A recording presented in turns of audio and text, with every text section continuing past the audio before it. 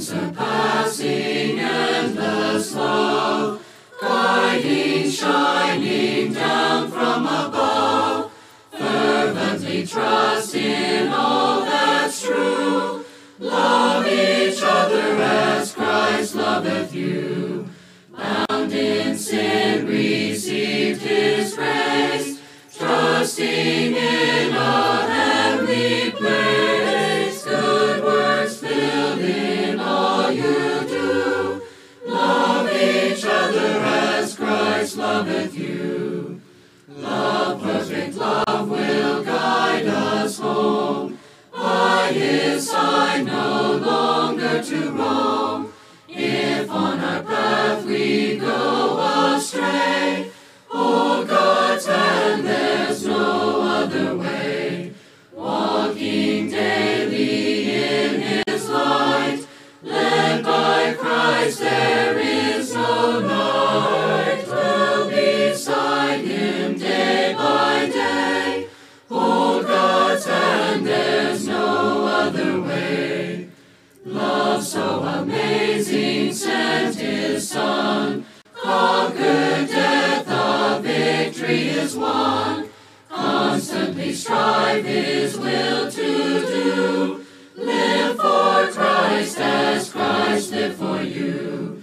Richest blessings in God's plan, gone the dead, now a free man, dead to sin and raised anew.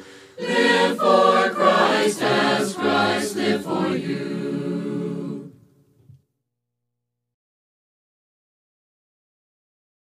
Manifold wisdom of God. Manifold wisdom of God. Manifold wisdom of God. Manifold wisdom of God. Manifold wisdom of The God. Lord has made known by his church the wisdom of God. He has made known by the church to all of the worldly powers. He has made known by the church the purpose he's worked through his Son. He has made known through the Spirit his plan from before the ages, and through the church all men shall know the wisdom of God. Manifold wisdom of God. Manifold wisdom of God. Manifold wisdom of God. Manifold wisdom of God. Manifold wisdom of The Lord has made known by his church the wisdom of God. He has made known by the church to all of the worldly powers. He has made known by the church the purpose he's worked through his Son. He has made known through the Spirit his plan from before the ages, and through the church all men shall know the wisdom of God.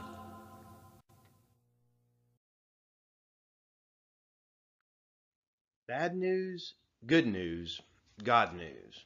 Now, for those of you who like the good news first, if you get the option that somebody might say, okay, I've got bad news and good news, which do you want first? For those of you who like the good news first, just hang in there, because I believe that without the bad news first, the good news doesn't make nearly as much sense. At least in this case. You might be able to find some exceptions in other cases, but in this case, let's start with the bad news first, and let's start working our way and finding out more about the good news. So, for starters, the bad news.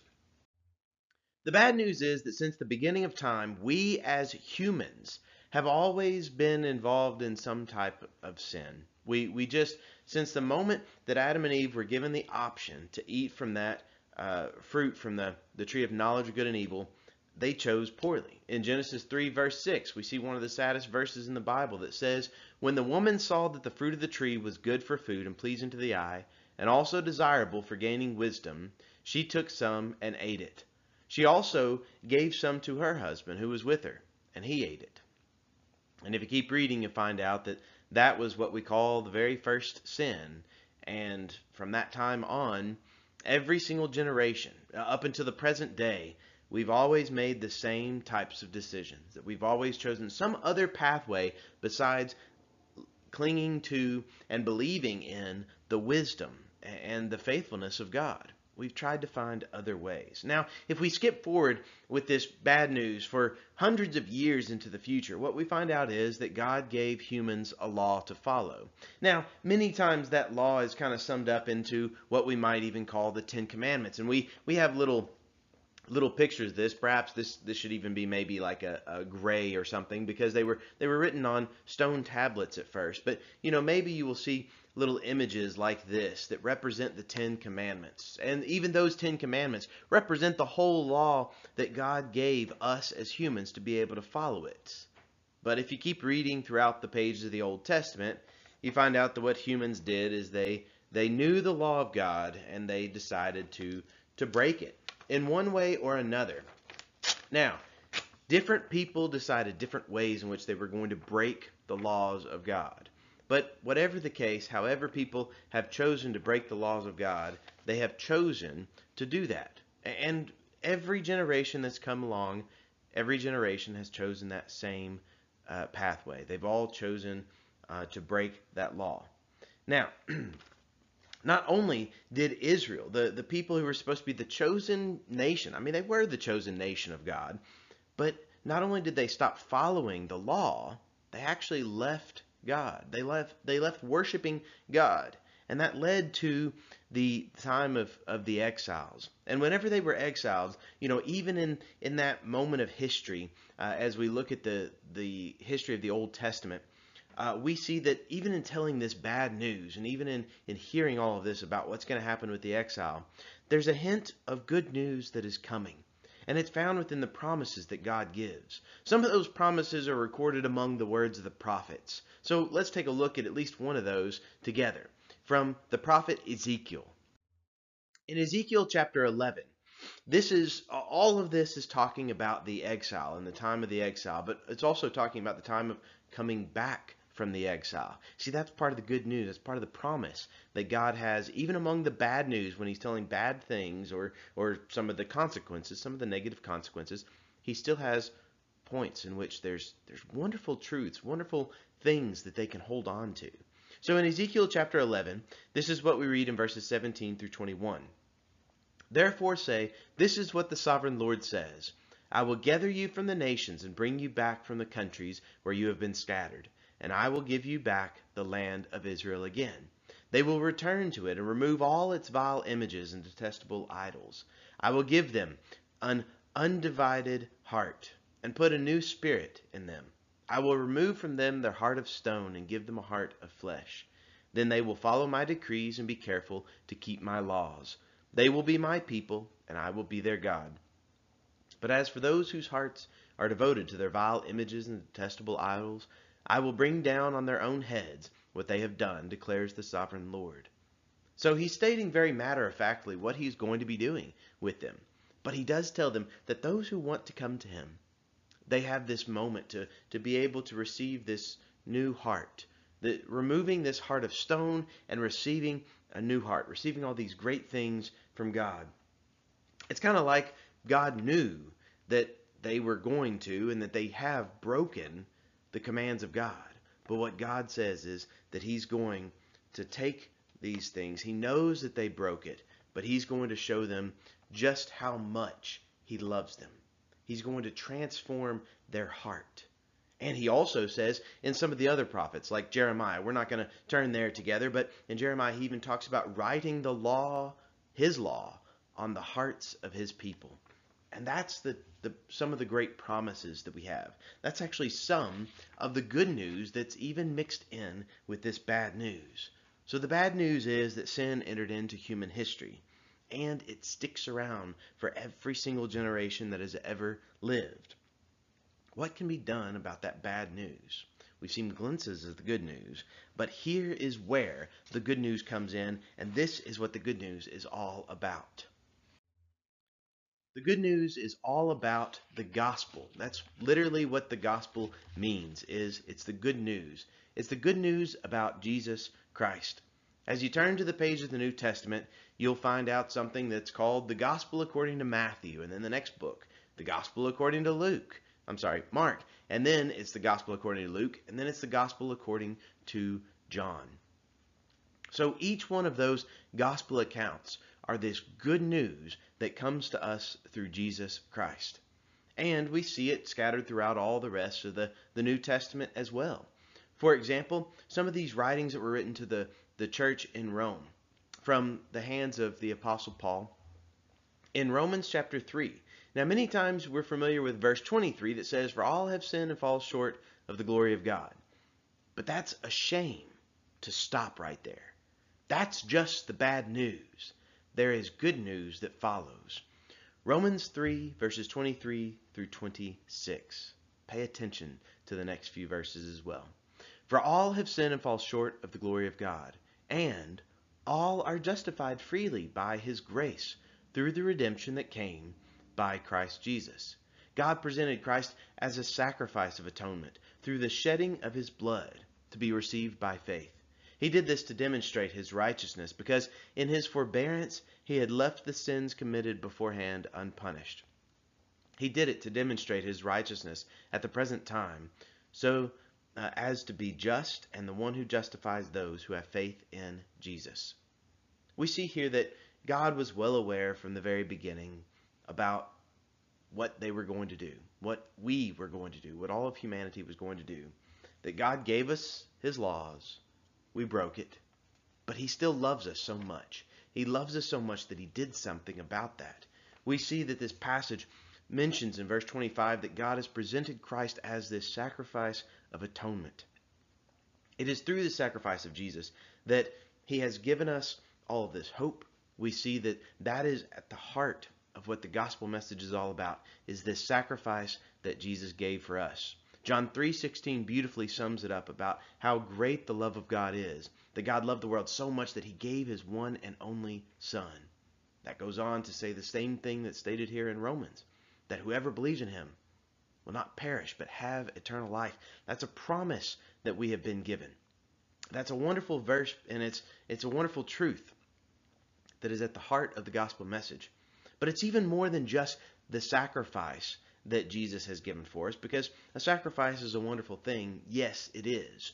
But there's more about that sacrifice, because Jesus did not remain dead. He raised up from the dead. See, he didn't just sacrifice his life in our place, like what somebody might do for another person today. And we hear these stories, and I'm not trying to belittle those stories. Those are great stories of sacrifice when we see that someone has sacrificed their life in place of another. And that can be a wonderful expression of love. But Jesus did more than just that. He did do that, but he also conquered death. He conquered the enemy by raising up from the dead. God is the one who is just, and he's also the one who justifies all those who have faith in Jesus. Jesus has paid the entire human debt. If you like this way of looking at it, so to speak, he has turned our bill, what we owed, he had turned that into a receipt that said paid in full.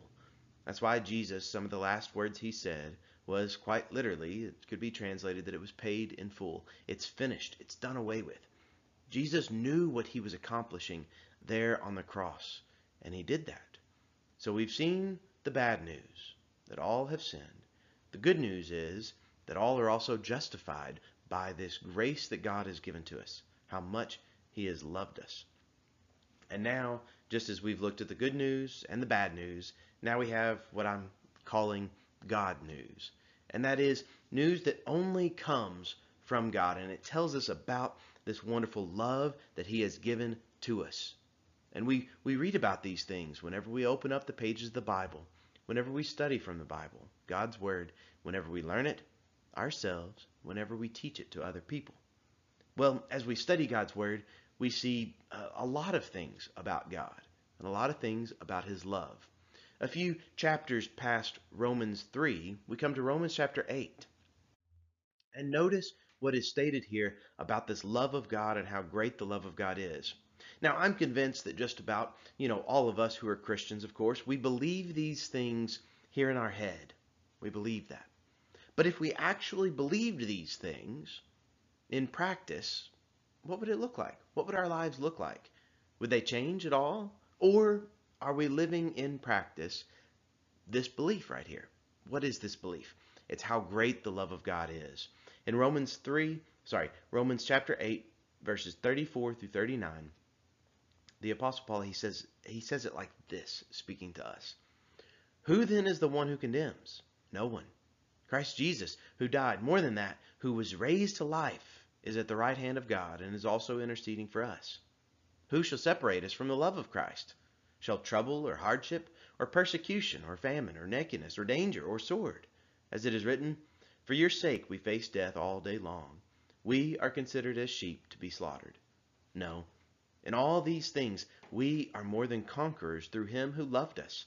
For I am convinced that neither death nor life, neither angels nor demons, neither the present nor the future, nor any powers, neither height nor depth, nor anything else in all creation will be able to separate us from the love of God that is in Christ Jesus our Lord. Do we believe this about the love of God? This is the God news, so to speak, that he has loved us so much. He's given us his Son. He's given us life. He's given us justification. He's giving us all of these things. He is giving us all of these things. Nothing can separate us from the love of God. We don't need to fear being condemned. We don't need to fear being separated from the love of God, because nothing can separate us from the love of God. If we actually believe these words that Paul wrote, and of course, it was the Holy Spirit who inspired him to write these words. He goes on and he makes that statement at the very end in verse 39, nor anything else in all creation will be able to separate us from the love of God that is in Christ Jesus. So, who condemns us? Who can separate us from this love of God, from the love of Christ? Nobody can. No one ever has that much power. That is how great and how wonderful the love of God is. So let's make sure that we recognize this news that has been given to us throughout the pages of the Bible. Yes, there is bad news. There's bad news that we, as a group of humans, have chosen not to reflect the image of God, but have chosen to try to act on our own wisdom, our own understanding. And that's always turned out bad. But yet, the good news is that God loves us. He knows what we've done, and he did something about it. He sent Jesus Christ into this world. It's a wonderful story. It's a wonderful story of this wonderful love of God. And the God news, the part that God is the only one that's capable of doing, is reaching us in that state that we were in before Jesus died for us on the cross. But our debt now has been paid. That's a good news. That's a great news. The love of God is always there. It's ever present. Do we believe it? And even also importantly, not just do we believe it, but do we live it? What would it look like if we believed these verses, if we lived these verses? Well, I hope that we already are living these verses, and if not, perhaps we can make changes in our own lives that better reflect this statement about the love of God and what God is willing to do to show that love for each and every single one of us. God loves me as I am, and I love him too. God is my loving Father, and I'm his precious child.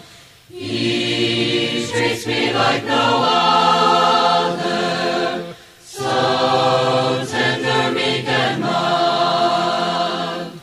God loves me as I am, and I love him too. Why need he suffer and bleed so? Why lonely should he cry? Why